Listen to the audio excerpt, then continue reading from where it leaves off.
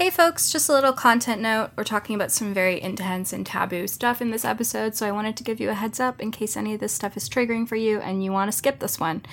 This is going to be a long list. Here's some of the stuff we talk about. Daddy kink, race play, cannibalism, sex with animals, blood, vomiting, scat, murder, incest, drugs and drugging, alcohol, sleepy sex, forced or coerced bisexual fantasy, queer bashing, gay bashing, homophobia, underage sex, rape fantasy, non-consensual spanking, consensual non-consent play, date rape, trauma, and coercion. I also want to say none of the stuff in this episode is stuff we're encouraging you to do necessarily. So if any of this stuff sounds dangerous or risky to you, you're probably right, and you might want to talk about it with a doctor and give it some serious consideration. Hope you enjoy this one.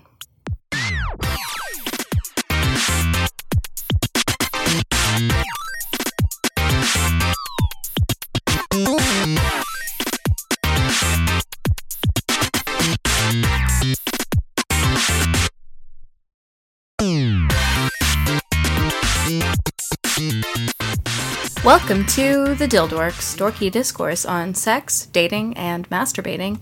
My name is Kate Sloan. I'm a sex journalist, a sex blogger, and I call my non-binary partner Daddy. Who are you, friend? I'm Bex. I'm a sex educator and a sex blogger, and I don't know. I'm gonna probably fall into saying some wild shit this episode. It's just, yeah. Yeah, so we're talking about taboo kinks this episode, which honestly we discuss on many of our episodes. We've done episodes about age play and altered states and a number of other things that are relevant to our discussion today. But I did just read this incredible book by Maulina Williams, who we're both obsessed with. And it's called The Toy Bag Guide to Playing with Taboo. And I was prepared for a whole bunch of race play stuff because I know Maulina is really into race play. As a black woman who is married to a white man who was raised by literal Nazis. I know that this has been part of their dynamic and that's been really interesting for me to learn about because I found it very challenging as a concept, and I think she explains it very well. But one of the I was really surprised by the breadth of things she talks about in that book. She also goes into cannibalism and sex with animals and vomiting, which I know is tricky for you, and blood, including menstrual blood, and just pretty much any scat. I mean, of course. Right, naturally. I'm making a list of things that I need to mention in the content note for this episode, which you'll have heard earlier, and it's just, I'm writing while I'm talking. I'm honestly, shit. That list could just be an outline for this episode. You didn't need to write questions. You could have just written the content note. Yeah, that's usually not how it's done, right? But kind of a top-down approach. Yeah, so I was really, really impressed and amazed by this book, and if you're at all interested in any of these kinks, I would really recommend checking it out, because Maulina is not necessarily being you should play with these things.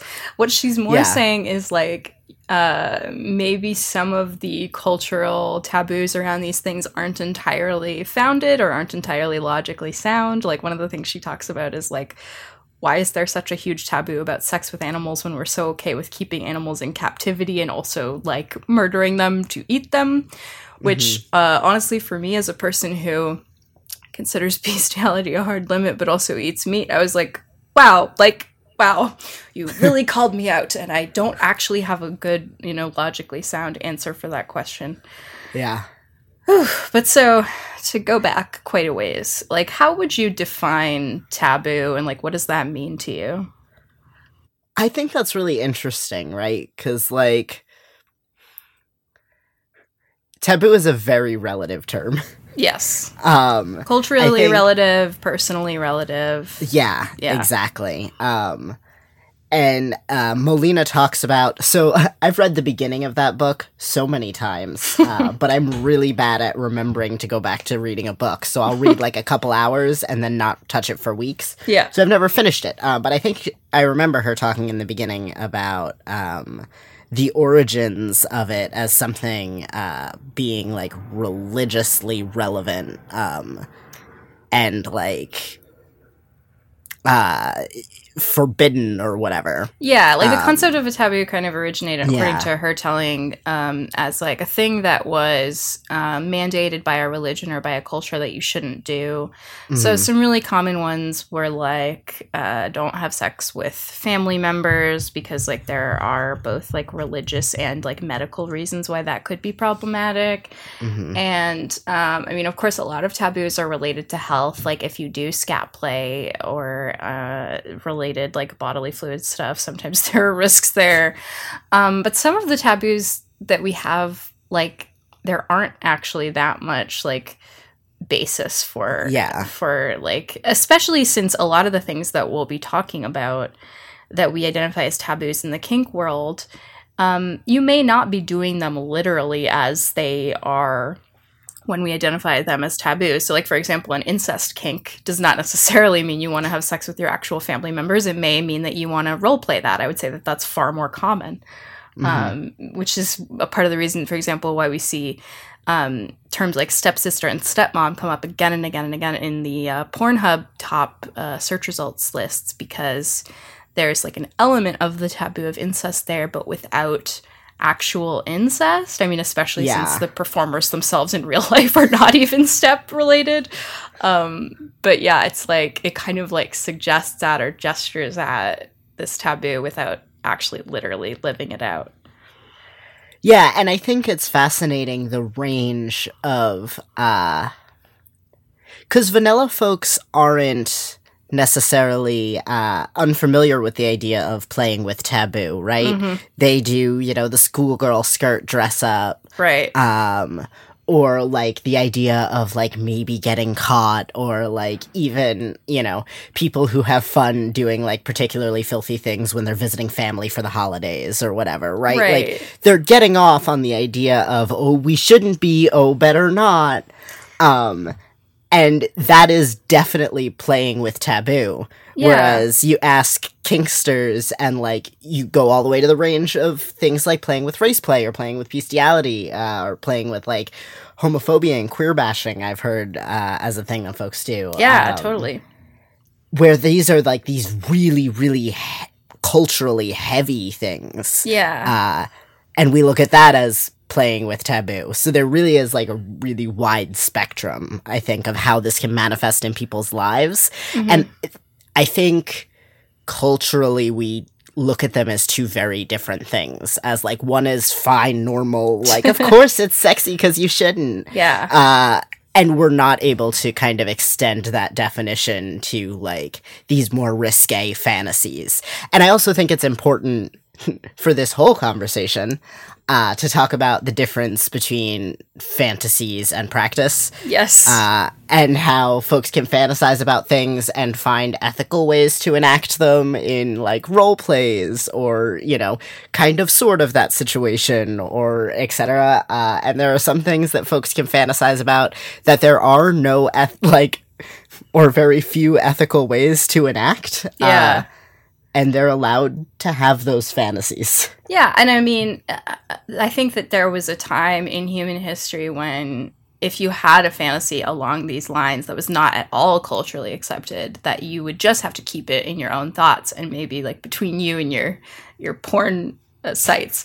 But now, like with kink being more acceptable, I mean, it will be tricky to find a partner who is on board with your, you know, cannibalism fantasy. Not to say that they're going to let you eat them, but to say that they might, you know, participate in dirty talk about this fantasy. They might entertain you when you want to talk dirty about it. They might, you know, be able to role play it to some extent. And I think like that stuff, you know, there are some people for whom their fantasies are so intense that they are not satisfied by doing that type of role play. But in my experience, having some taboo fantasies, like even just talking dirty about it often kind of scratches that itch for me. And I'm curious, So one thing I've always kind of grappled with is this myth, right? That you start to explore kink and you start to explore sex and, you know, you go to these play parties and dungeons and soon normal sex just isn't enough. And you start getting into the really weird shit. Right. Gateway drugs. Yeah. Exactly. You know, that one paddle, man. And so here's the thing. Part of me wants to be like, no! And the rest of me remembers my history. Yeah. And, like, there is a degree of, like, certain things aren't taboo anymore. So if I continue to want to play with these ideas of taboo, I have to continue to explore what has become taboo for me. And sure, part of that is because I do this and this is just kind of my life now. But I think also part of that is from a lot of the, like, self-development work I've done that has come with it to unpack a lot of the cultural shit that we're swimming in. Yeah.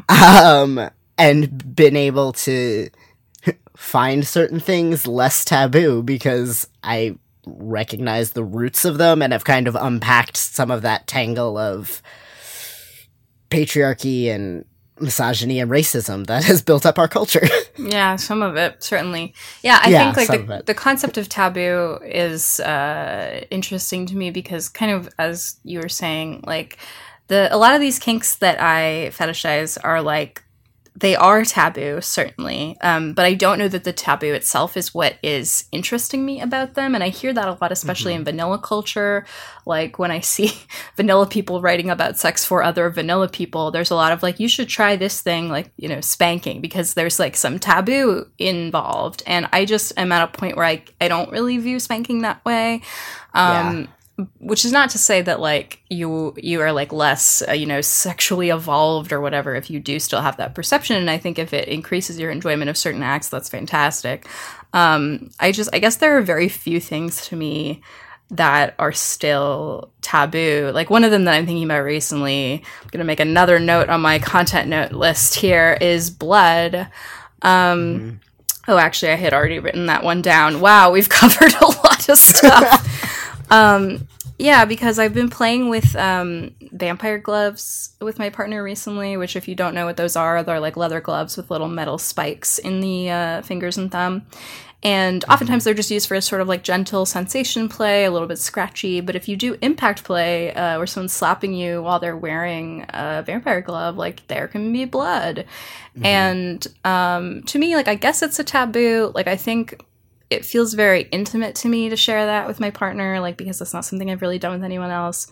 And it is, like, literally, like, my life force, this part of me that's inside that nobody gets to see is, like, coming out in this very, like, consensual and safe way. Like, we do a little bit of, like, light first aid afterwards, so it's all cool. But yeah, that's been an interesting taboo for me to play with recently. Yeah, and I think there's something so visceral, too, that, like, comes with playing with blood. Like, there's a degree that I think is kind of hardwired into the keep us alive part of our brain that sees blood and is like, something is very wrong. Yeah. That should not be on the outside. And it can put you in, like, it can kind of drop you into very vulnerable position very quickly. Yeah. And you can, like, play with some fear stuff with that, too. You know, I've heard talks about people in dungeons playing with paddles that have, like, sharp bits on them. I have one on my wish list that's, like, gorgeous, that has almost these, like, crystals on it. That will, like, bring up blood, but then you gotta do the whole, like, Dexter kill room with the plastic to, like, corner off an area to play with stuff like that. Yeah, definitely with, especially with stuff involving, like, bodily fluids, you will want to look into the safety info about them. And, like, Molina's book is a great resource for that. Like, she talks about some of the basic stuff you would need to know. But, like, for example, because my partner's vampire gloves are leather, which is porous, now that they have my blood on them, they cannot be used with anyone else. So those are mine now, essentially. I have stolen them. But yeah, stuff like that is important to keep in mind. Another thing that came to mind since we were discussing like, the difference between fantasy and reality is I've been watching a lot of videos from the spanking fetishist Gillian Keenan recently, who also wrote Sex with Shakespeare, which is about her kind of like discovery of her spanking fetish through reading Shakespeare. Right. And so she is like a really big advocate against what she calls state-sanctioned child battery, which is just the status that it is legal in many places to spank or beat your child in a disciplinary way. And it's so interesting to me that she is so vocally against this. Like, she has done a lot of advocacy work around this issue, but at the same time, spanking is her fetish, and she has been really outspoken about like that adults should have the right to practice BDSM and to live out their fetishistic lives as they see fit. And it's like some people would look at this and be like, well, those two things are at odds, and I don't think that they are at all, because what she's saying is if you're an adult and it's consensual and done in a risk-aware way, then it's cool. And if you're not an adult or it's not consensual, it's not cool. And I don't think that that's that complicated of a concept. Right. It's based on this idea that spanking is or can be at the very least a sexual act for folks. Right. And I think it's fairly widely accepted that we should not be doing sexual acts to children. Yep. Yeah, her assertion is that there's a chance that your kid, like she was when she was a kid, could have a spanking fetish, in which case they would experience it as a sexual assault, which is what she experienced. And I have definitely grappled with this myself. I mean, I'm definitely not at a point of, like, feeling comfortable accusing the person who spanked me non-consensually as, like, someone who's actually assaulted me. But, like, I do think that this is a really important issue and really points to the difference between fantasy and reality, which are very, very different in intention and practically speaking. Mm-hmm. So let's get into some of the taboos we wanted to talk about. Maybe consensual non-consent is like a good way to dive into the deep end. Yeah. Just segue into that, I guess. Yeah. So I've seen people say that there's like a broader way of looking at consensual non-consent than just using it to refer to rape, fantasy, rape play type of stuff. But I don't really know very much about its applications outside of rape type stuff or sexual coercion type role plays. But so like, how would you define consensual non-consent in like the ways that you use it?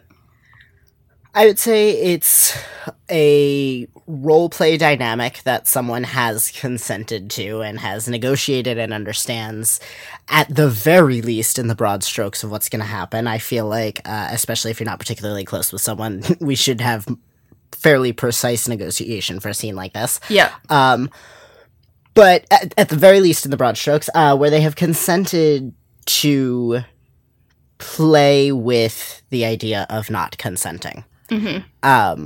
To communicate as if they don't consent in, some degree or another. And it may look like this, like, very cliche rape role play that I think a lot of people think of when they do this, the screaming and the fighting and the oh no. Yeah. But it could also be things like playing with coercion, playing with, like, intoxication and date rape type stuff.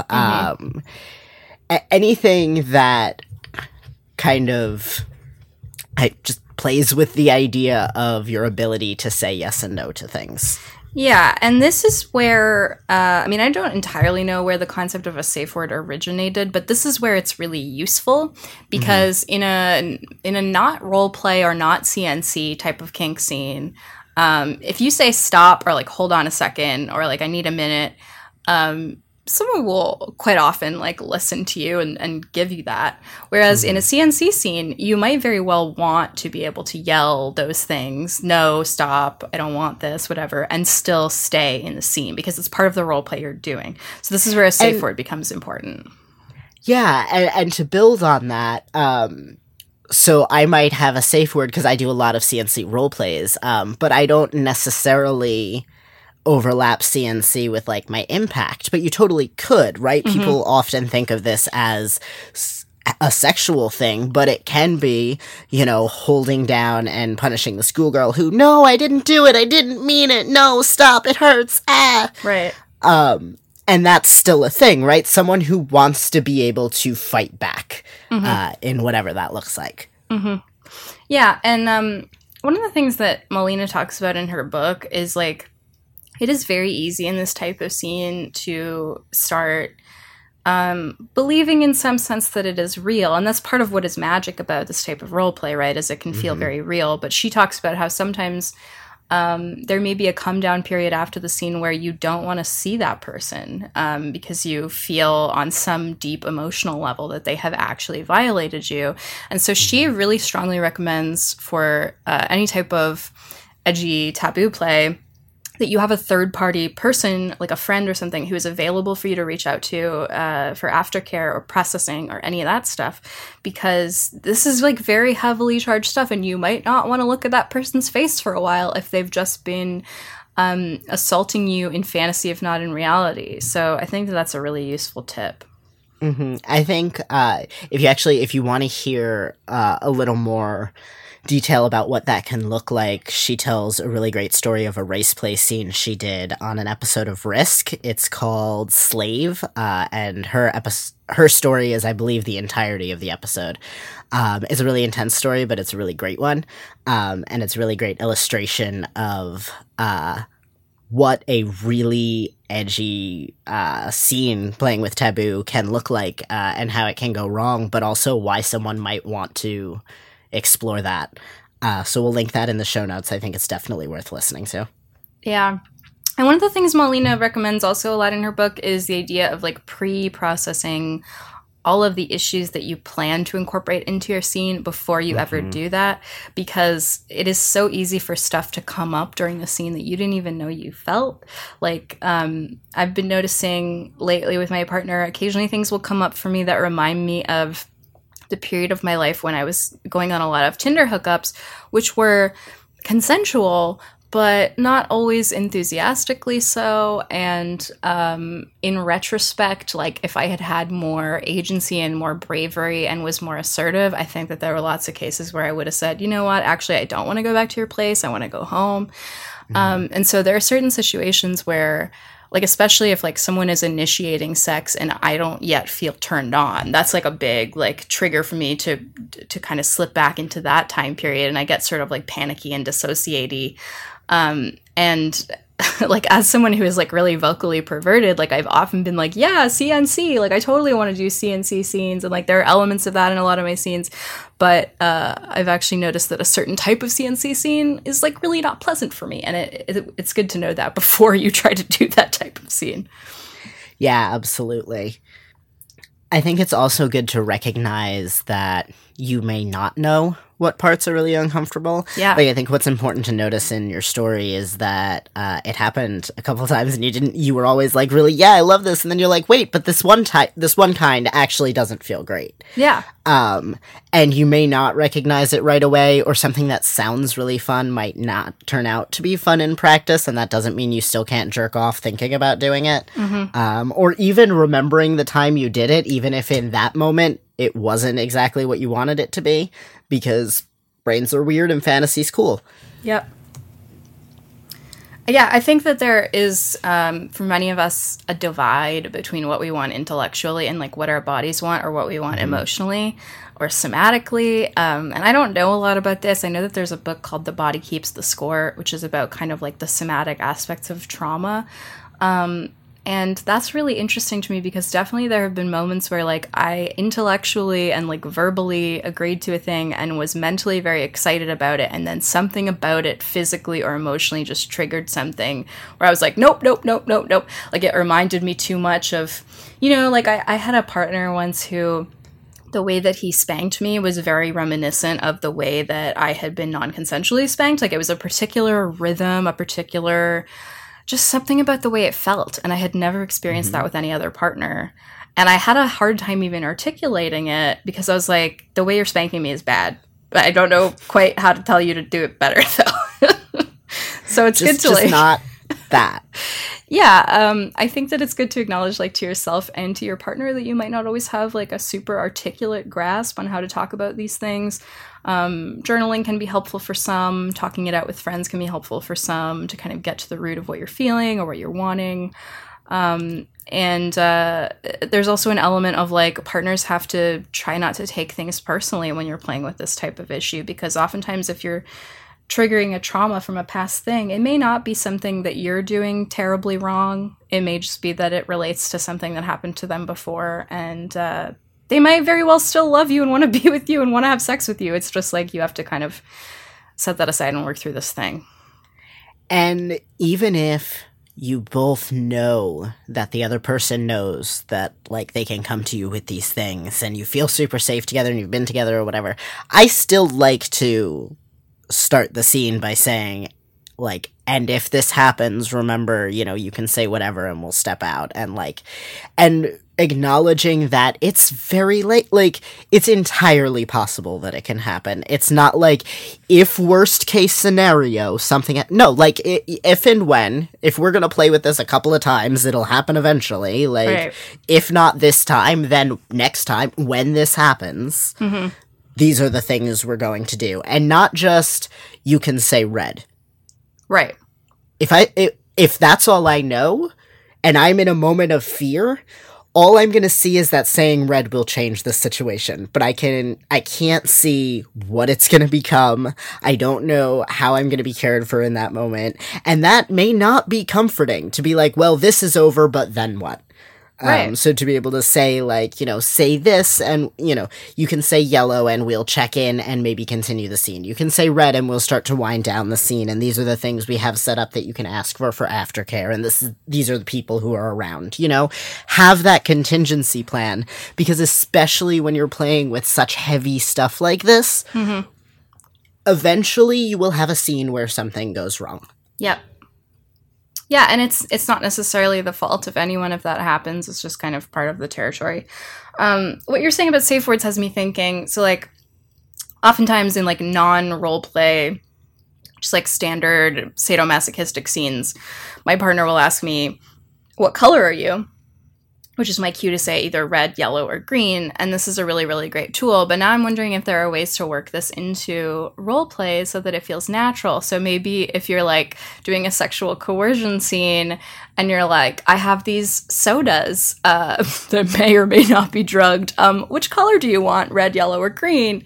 Maybe there are some scenes in which that would work if you talk about it beforehand. So I've definitely done...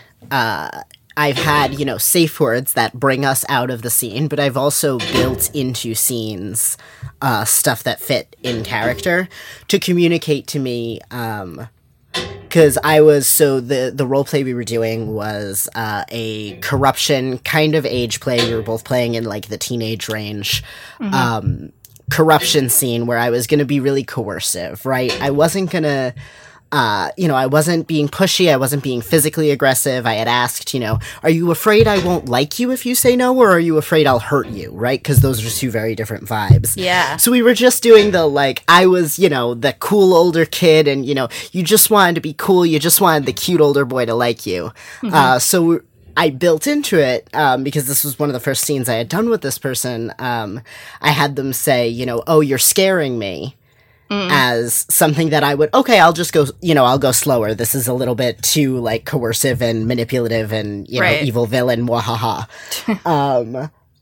And I had, I forget what the other one was for, like, you can be meaner to me, come on.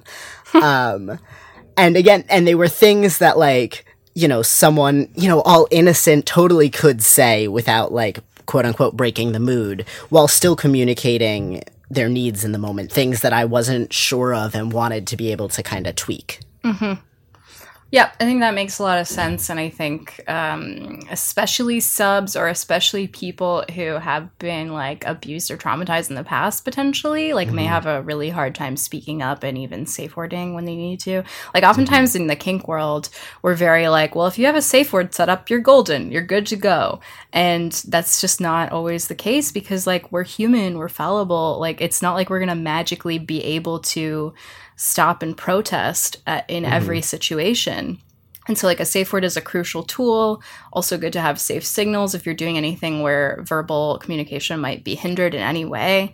But I think like active check-ins are really important as well, especially for the Dom to be able to do in a scene if it makes sense for the situation. Because yeah, like I know so many subs who have a lot of trouble speaking up about this stuff, and it's really a bummer sometimes. Yeah, as soon as I'm spacey, I definitely get very quiet, and initiating some sort of feedback is a lot harder than someone leaning over and being like, you know, what number are you at or whatever. Yeah, yeah. So we mentioned intoxication. This can encompass like a really broad range of things. It can involve like role playing or pretending to be intoxicated, whether that's through just straight up like make believe or hypnosis, like we were talking about the past couple of weeks, or some other type of just, you know, pretending, or it can involve literal like drugging. Like I know people who do really intense like drugging, like potentially with even like date rape drugs. That obviously should be very highly negotiated and monitored. I don't think that I would feel comfortable doing that. But, like, you know, I do scenes with alcohol or marijuana, sometimes to the point where I'm not very communicative. And those scenes require immense trust for me. Like, back in the days that I mentioned when I was, like, going on a lot of Tinder hookups, oftentimes I would, like, get myself pretty drunk or pretty high so that I could, like, function in these hookups. And that's, like, really not the ideal. But being able to kind of, like, subvert that and do it in this, like, trusting, consensual way with my partner has been really healing about that. Like, it's helped me sort of gain an understanding of why I did that back then, and like forgive myself a little bit and understand like when that's appropriate for me to do for myself personally and when it might not be. So this is a really powerful way of playing. Yeah, I think what's interesting to me about playing with intoxicants is very similar to what's interesting to me about this kind of coercive CNC, and there's certainly some overlap in there. But I think our generation particularly was kind of raised with this, like, stranger danger idea of rape and sexual assault. Of, you know, like, that's what you have to look out for, the guy in the alley who's going to jump you on the way home that you'll never see again. And, like, certainly that happens, but that is not the reality of what faces particularly folks socialized as women and queer folks. And it's this kind of coercion, this kind of, you know, oh, just get them drunk first, you know, your loose morals, this, like, that booze turns you into a slut or whatever. Yep. These are the narratives that we kind of grew up with insidiously a part of our culture and our media. There was that whole run of, like, college movies back, like, a decade ago, and, like, Superbad and all that. Ugh, so awful. It's terrible, yeah. With the idea being that if you get someone drunk enough, they will have sex with you, which is rape. Right, and then you will be a man. And then you will have crossed the threshold into adulthood or whatever. Yep.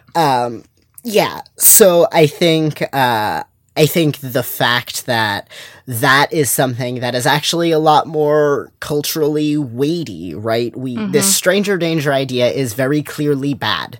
Yeah. And this other thing is something that societally we've kind of grappled with during our years coming of age, etc. And I think that's part of what gives it so much weight. Because I also really like playing with intoxicants, and have definitely played with stuff in scenes. I would say definitely don't be exposed to an intoxicant for the first time during a scene. Yeah, I don't think I have done that many times, but at this point, I'd be a little bit wary of it. I think I would do it if it was just basically vanilla sex, maybe with some very, very light, you know, impact or something. But if I'm going to be doing any kind of like heavy or intense or unusual kink with someone for the first time, that just seems really risky because it impedes your communication abilities. And even like when I'm topping someone who I don't know very well, I do not like to be intoxicated for that. And I don't mind if they are, as long as they want that and are comfortable with that and think that they can communicate well. Mm-hmm. But topping while intoxicated for me just like doesn't really, it's scary. I don't think that I am really that interested in that. Yeah, absolutely. I was also saying, though, that you shouldn't be exposed to the intoxicant itself for the first time during a scene. Yeah. Right? I see. If you've never smoked weed before, yeah, don't do it with a new person because you want to, play with some corruption scene, right? Or, shrooms is like one that I think of with this because so like I had this one friend with benefits who told me very vehemently, you would probably like having sex on shrooms. Sex on shrooms is amazing.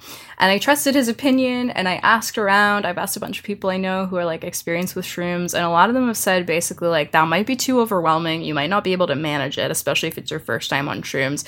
And also like your choice of partner in that situation is very important because you might like start to have a bad trip, especially if you're with a partner you don't know very well or you have some kind of fraught history with them. So, like, pick someone you feel totally, totally safe and comfortable with. And that has made me feel like, oh, maybe I don't want to do that, actually. At least not on my first time. Right. Like, you can masturbate. Like, you can masturbate and fantasize. And, like, you have this really hot scene where, like, you've got your partner... one partner is the Mad Hatter, the other one's the White Rabbit. And oh my god, this is amazing. This is y'all so are taking shrooms and going to fucking Wonderland, and you have this whole thing planned out, but you're the only one in the group who's never done shrooms.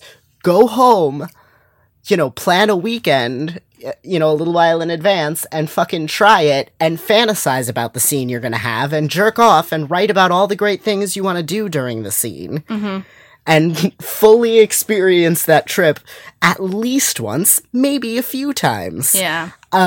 Before you go in and actually experience this with other people, with this layer of kink, with this layer of headspace on top of that. Yeah. Because there's a lot going on. There's probably some power. The White Rabbit's in charge. He's got a very strict timeline. And Mad Hatter's just causing chaos. I'm late for a very important scene. Right, and how are you supposed to focus on your boundaries? Right.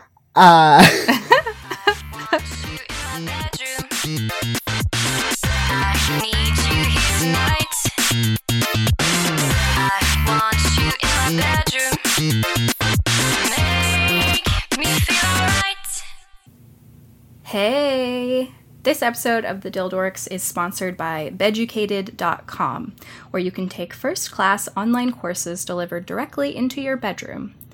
Dildorks listeners can get $20 off their best-selling Female Orgasm online course, which is geared toward not only women, but anyone with a vulva and their partners.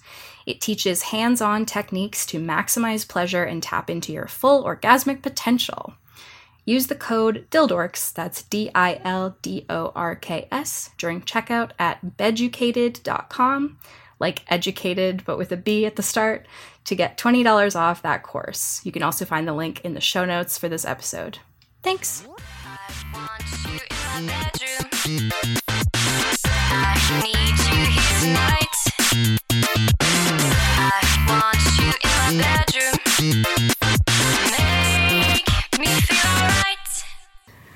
So, you want to make sure that, like, you're at least acquainted with the headspace you're going to be getting into. Yeah. I also love this because it gives you a moment to kind of see, all right, well, while I'm in this new intoxicated headspace and thinking about this scene, what new things am I craving that I didn't think of? When I come down, can I negotiate for those things so that if I'm craving them again, they'll be there? Yeah. What parts suddenly don't feel great. Like, let me make sure I mentioned that suddenly my knee feels really weird. I don't know what it is, but, like, maybe I don't want to kneel for this part. Maybe can we get me a chair to sit in? Right. Like, whatever that looks like.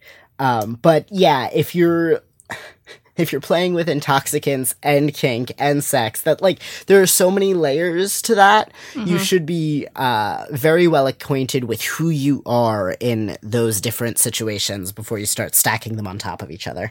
Yes, that reminds me of a couple things. One of them is that I think the sex educator's name is 10, and they taught this workshop at a playground conference where it was about negotiation, and they mentioned that they think you should negotiate from at least 2 different headspaces. And I think that like that tip, even before I knew that was like a tip, I was kind of doing that without meaning to. And I think it's a really good one because, like, if you're super high and you're having these ideas that you wouldn't have when you were sober, and you're like texting your partner, like, wouldn't it be hot if we did this? Like, I always make sure to note when that happens that I am high. Like, I want people to know where I'm at so that they can, like, come to that space with that knowledge and also like consent to that. Like, you know, but so then, you know, if I mention something while I'm high, then we probably will reconvene and discuss it when I'm sober, to kind of make sure that I actually do want it, because oftentimes, like, you're gonna want things when you're intoxicated that you might not always want. The other thing that reminded me of was I, like, got high on weed, like, several times before ever having sex with a partner on it, and I think that was a really good idea for me, because what I found was that I get really, really turned on a lot of the time from smoking weed, depending on, you know, what's going on in context and all that stuff. And I think that if I had just jumped into doing it with a partner right away, I might have, like, assumed that I was getting turned on because of the person I was with.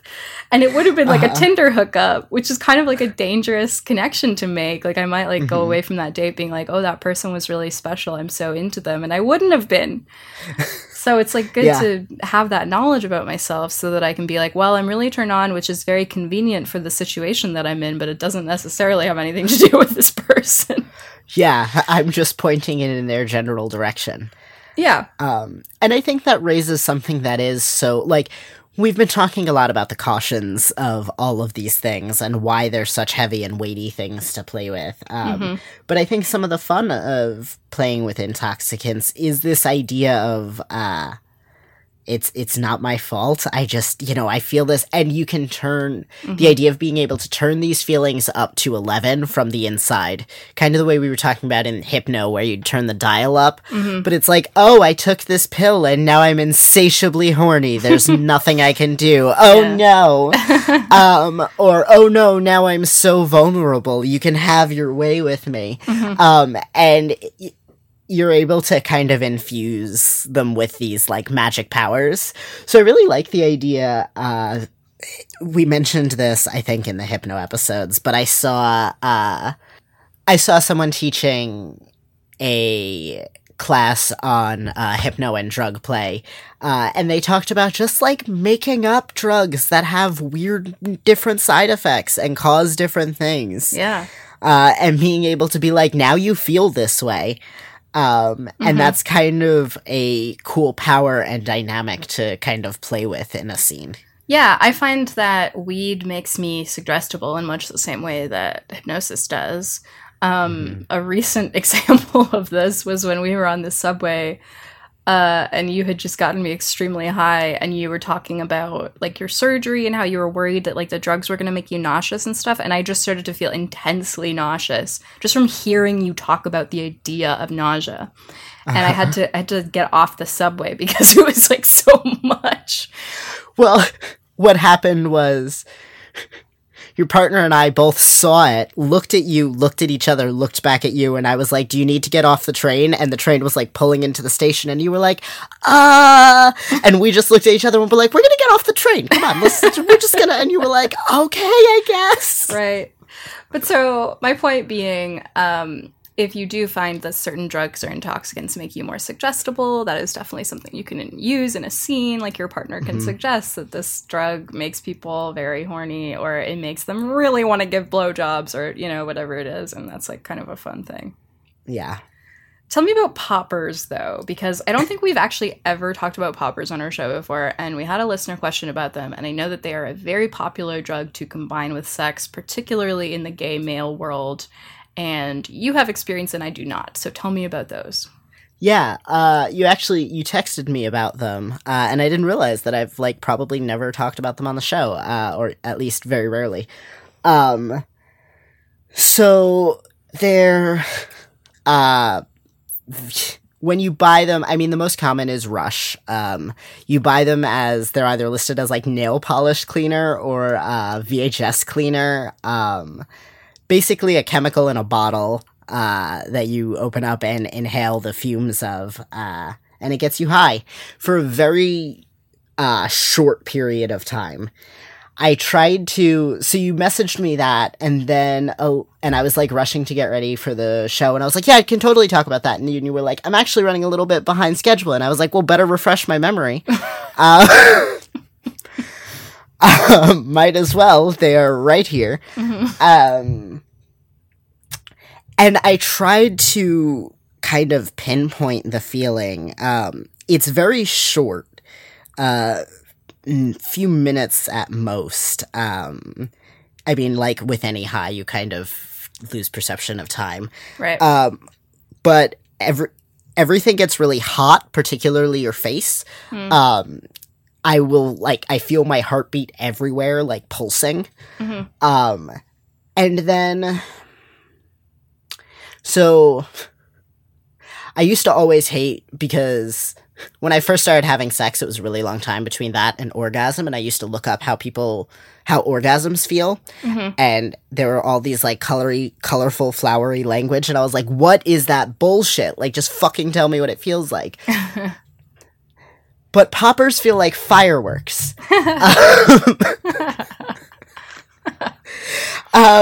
Just like heat, the thought of opening your eyes feels very overwhelming because it's just sensation.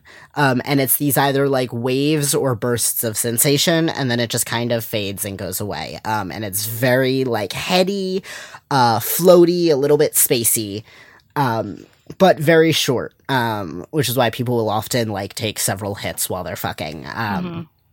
The issue I have with them is, for me, I've heard people say that they enhance orgasm. For me, they don't. For me, they'll actually either I come while I'm feeling the high, and like I'm mostly feeling the high, but then there's also this orgasm, and they're kind of two separate feelings, so they just distract from each other rather than building on each other. Or I have this weird numb space after I come down from the high if I haven't come yet. Where I'm either, like, take another hit to get off while I have that, like, floaty feeling, or I just take forever and have a really hard time getting off. But either way, the, like, high feels great, but then the orgasm is not as, like, interesting or exciting. So for me, I use them more because I'm into the fantasy of this drug makes you, little cum slut. It makes your holes really hungry.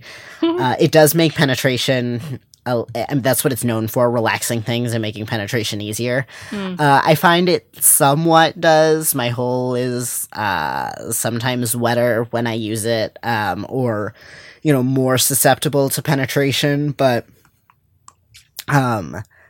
some of that is kind of just built into the mythos of poppers, so I don't know how much of that is actually, like, a result. Right. And I'm generally pretty good at taking large things, so, like, no real tangible change.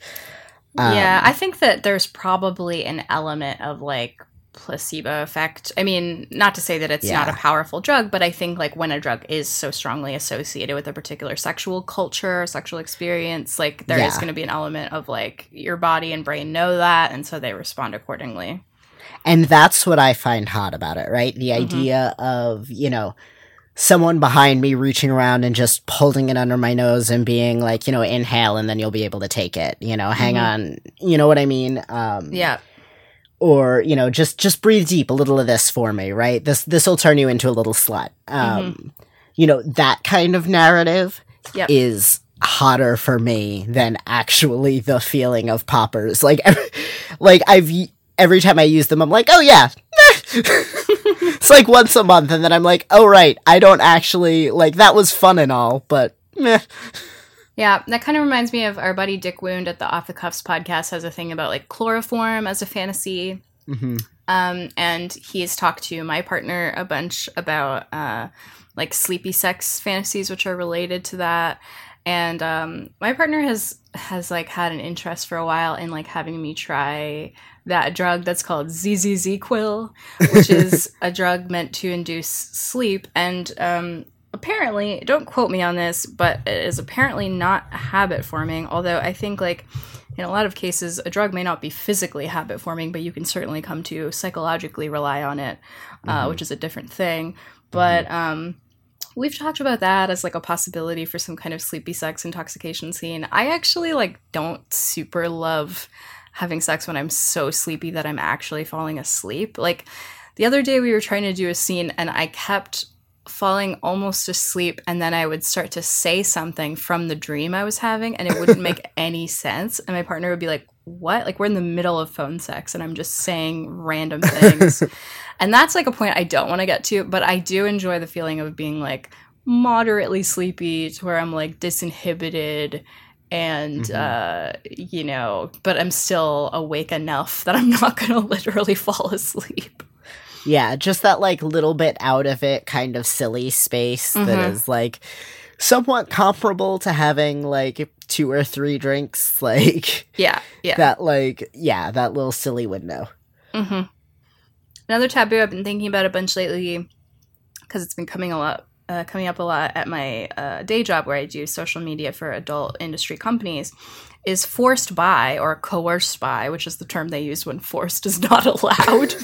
And this is basically a kink where typically a man, although honestly I would be interested to see other genders doing this, but a man is quote unquote forced to do sex things with another dude as some kind of like humiliation or power play. Like typically the person forcing him is like a femdom or some kind of dominant figure. And like I was having a debate with my partner recently, like what percentage of forced by dudes or dudes who are into forced by are in fact actually bi or gay, and what percentage are straight but just like fetishize this kink.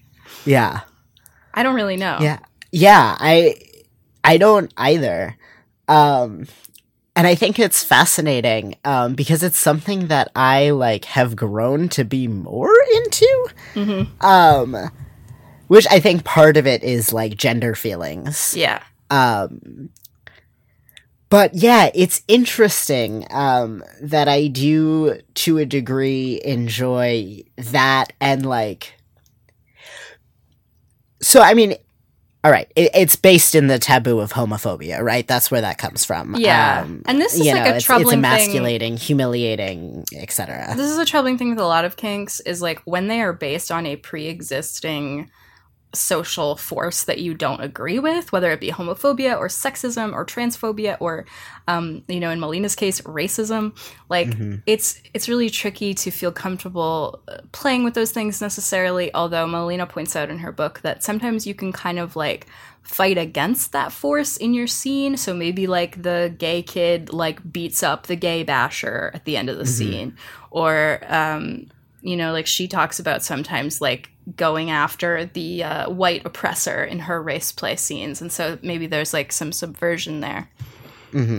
Yeah, and I've definitely had like fantasies around like queer bashing stuff where like even, you know, the bottom or the person who is getting bashed is like, you know, a masochist and keeps initiating and like taunting or whatever this person and like eventually seduces them, or, you know, I've played with ideas like that. And I think for me, because I've played with these ideas of forced bi, but I've also like had fantasies that extend more into like these ideas of queer bashing, or even like playing with ideas of transphobia and stuff. And I don't know if it's anything I would ever play with necessarily in person. But as fantasies, it's kind of interesting to take these things that I'm confronted with constantly, non-consensually, just like out in the world. Yeah. Things that I have to fear just kind of by nature of who I am. Yeah. And tell my own narratives of them and find joy and pleasure in them. And in the same way, little kids play, you know, cops and robbers. I'm playing out the forces that feel powerful in my life. The things that I'm forced to think about all the times, the big heroes and the big villains of my reality. Yep. And some of the big scary villains are going to beat the shit out of me because I'm queer. Yeah. You know what I mean? And being able to play out these narratives in the same way I used to play out Batman and the Joker when I was a little kid, kind of gives me a chance to control those narratives and to, I guess, experience them and take away a little bit of the fear, right? Yeah. Kind of declaw them a little bit.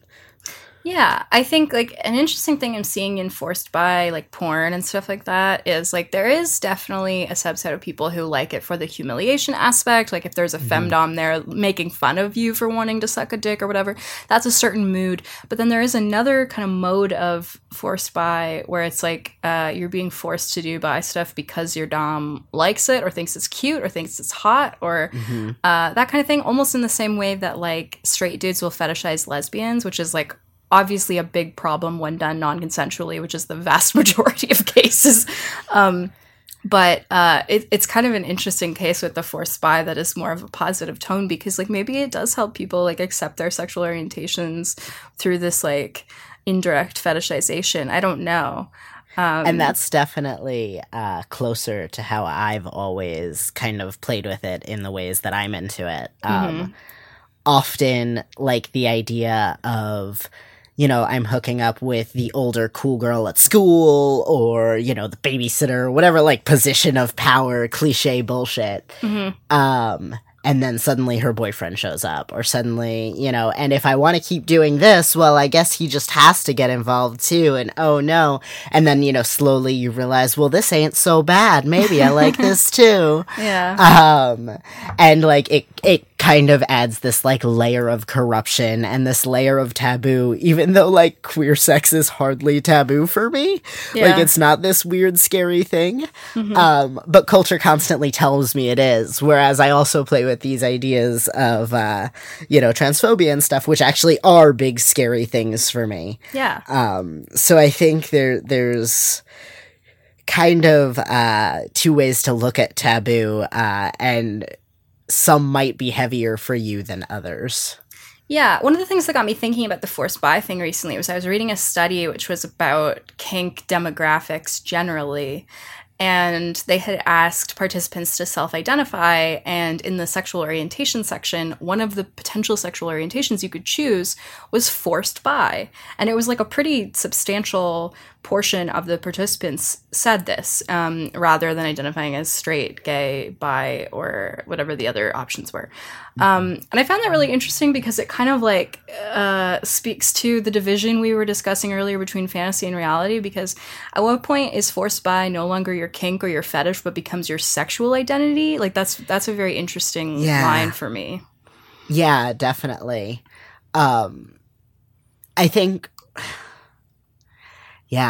for me, part of what feels so squicky about that is that forced bi is a fantasy. Right. It, like, if it is not a fantasy, it is coercion, in which case it is not, like, sex. Yeah, it almost comes across like reluctantly bi in that context. Right. But I wish that I had more information from these people about why they chose that, because I'm really interested in that. Yeah, definitely. I think if you spoke to them, you'd probably be more likely to hear the, like, well, I'm not into it unless she is. Right. Right? Like, I don't personally seek it out, but I'm down for threesomes with other dudes. Like, I'm not a no to dicks. I'm into it if a woman is into me watching it. Right. And, like, a lot of people would look at that type of dude and go, well, you're bi then. Right. And I actually, I mean, I don't entirely disagree, but I am very on the team of, like, sexual behavior and sexual orientation are two different things. And, like, Yeah, for most people, they overlap, but not for everybody.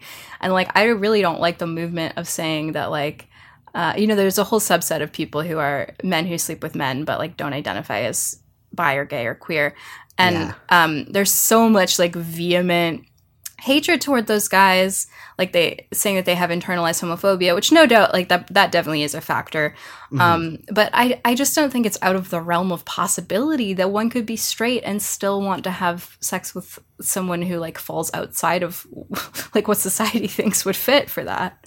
Oh, absolutely. And I want to be careful because I'm sure I have fallen into some binary language through this bit, but like obviously not all dudes have dicks, not all women have vulvas, some women have, trans people, we're great. Anyway, this is just a very binary fetish generally. Yeah. But I think it's definitely possible for folks to be really into force bi and not bisexual, right? There are a lot of things that I'm into through the lens of power exchange, right? Things that I'm into through the lens of service, right? Things that I don't find particularly sexy unless someone that I'm very into is, puts the right context around it and gives me the right story to tell myself while I'm doing it. Yeah. So I can totally see someone being like, listen, I'm not like, dudes are great, queer people are great. I will not generally seek out someone masculine to date. I wouldn't have sex with them in any other context, but like if, through this context of power where someone is, bossing me into it, then suddenly it becomes really hot and I can still really be into this person in this experience. And I don't think there's anything wrong with that, provided everyone involved knows that's what's going on. Yeah. I mean, there's a lot of really harsh debates about the extent to which kink can be an orientation. I don't entirely have a fully formed opinion on that. I think it really varies from person to person, and it depends on your definition of sexual orientation. Right. But Gillian Keenan talks about how her spanking fetish is her sexual orientation, and one of the ways that manifests for her is like it doesn't really matter to her the gender of the person spanking her, as long as like they're doing it in the way that she likes and they're a good fit in that way. And I wonder if these like forced bi dudes are sometimes experiencing that kind of phenomenon. Yeah, I mean, I think it's very possible. And yeah. And I think, again, that's the thing to negotiate, right? Because there are definitely gay dudes that you could find that'd be like, yeah, I'll fuck some straight boy who's like... just wants to suck a dick. Like, there are plenty of gay dudes who that's their fantasy, too, but right? They should be able to know what the deal is and say no if they don't want to do that. Exactly. There will be people who will be into that. There is no need to, like, be manipulative or be shitty. Yeah. Well, so it looks like taboos are going to be a two-parter, folks, because we just have so much to say and so many more taboos to discuss. If you have thoughts on this, questions, etc., within the next week for us to consider when we record part 2, you can tweet at us or email us at thedildorks@gmail.com. I have been Kate Sloan. You can find my sex blog at girlyjuice.net and the rest of my writing at katewritesaboutsex.com. You can follow me on Twitter and Instagram at girly_juice. And you can listen to my other podcast wherever you get your podcasts. It is called Question Box. Where is your stuff? I'm Bex. You can find all my writing at bextalksex.com, and I'm on Twitter and Instagram at bextalksex. Together we're the Dildorks. You can find us on Twitter and Instagram at the Dildorks and at thedildorks.com. You can also find us by searching the Dildorks in your favorite podcast app. While you're there, rate and review us, brings us up in the charts and makes us easier for other folks to find. If you want to toss a couple of bucks our way and help us keep being great, you can go to patreon.com/thedildorks to do that, and you'll get new episodes of Hypotheticals, our short little episodes where we get really high and ask each other really silly hypothetical questions. Yeah, speaking of intoxication play. Yeah. We'll have a few more of those. We'll have a new one up later this week. Cool. Or we had a new one up. Time travel. Yeah, time is we had a new one up by the time you're listening to this. Go there. Yeah. If I did my job correctly. Thanks so much to Protodome. He did our theme song. Thank you to Amy. She's at starboots_ on Twitter. She did our logo. Thank you to our sponsor for this episode, which is beducated.com. And just a reminder that our coupon code for their female orgasm course is Dildorks, DILDORKS, and that will get you $20 off that course. And thank you to you for listening. Until next time, folks, get out there and live your sexy, dorky life. Bye. Bye. Let's make a cup of tea. I want you in the morning. Let's stay with me. I think this is going to have to be a two-parter. Yeah, there's so we're much. long-winded lately. Yeah, we really are. It's fine, I'm into it. Do you want to talk about age play and incest role play? Can we do that in like 10 minutes? Is there another one that we like have less feelings about and then we can open with age play next week? Okay, what about forced buy?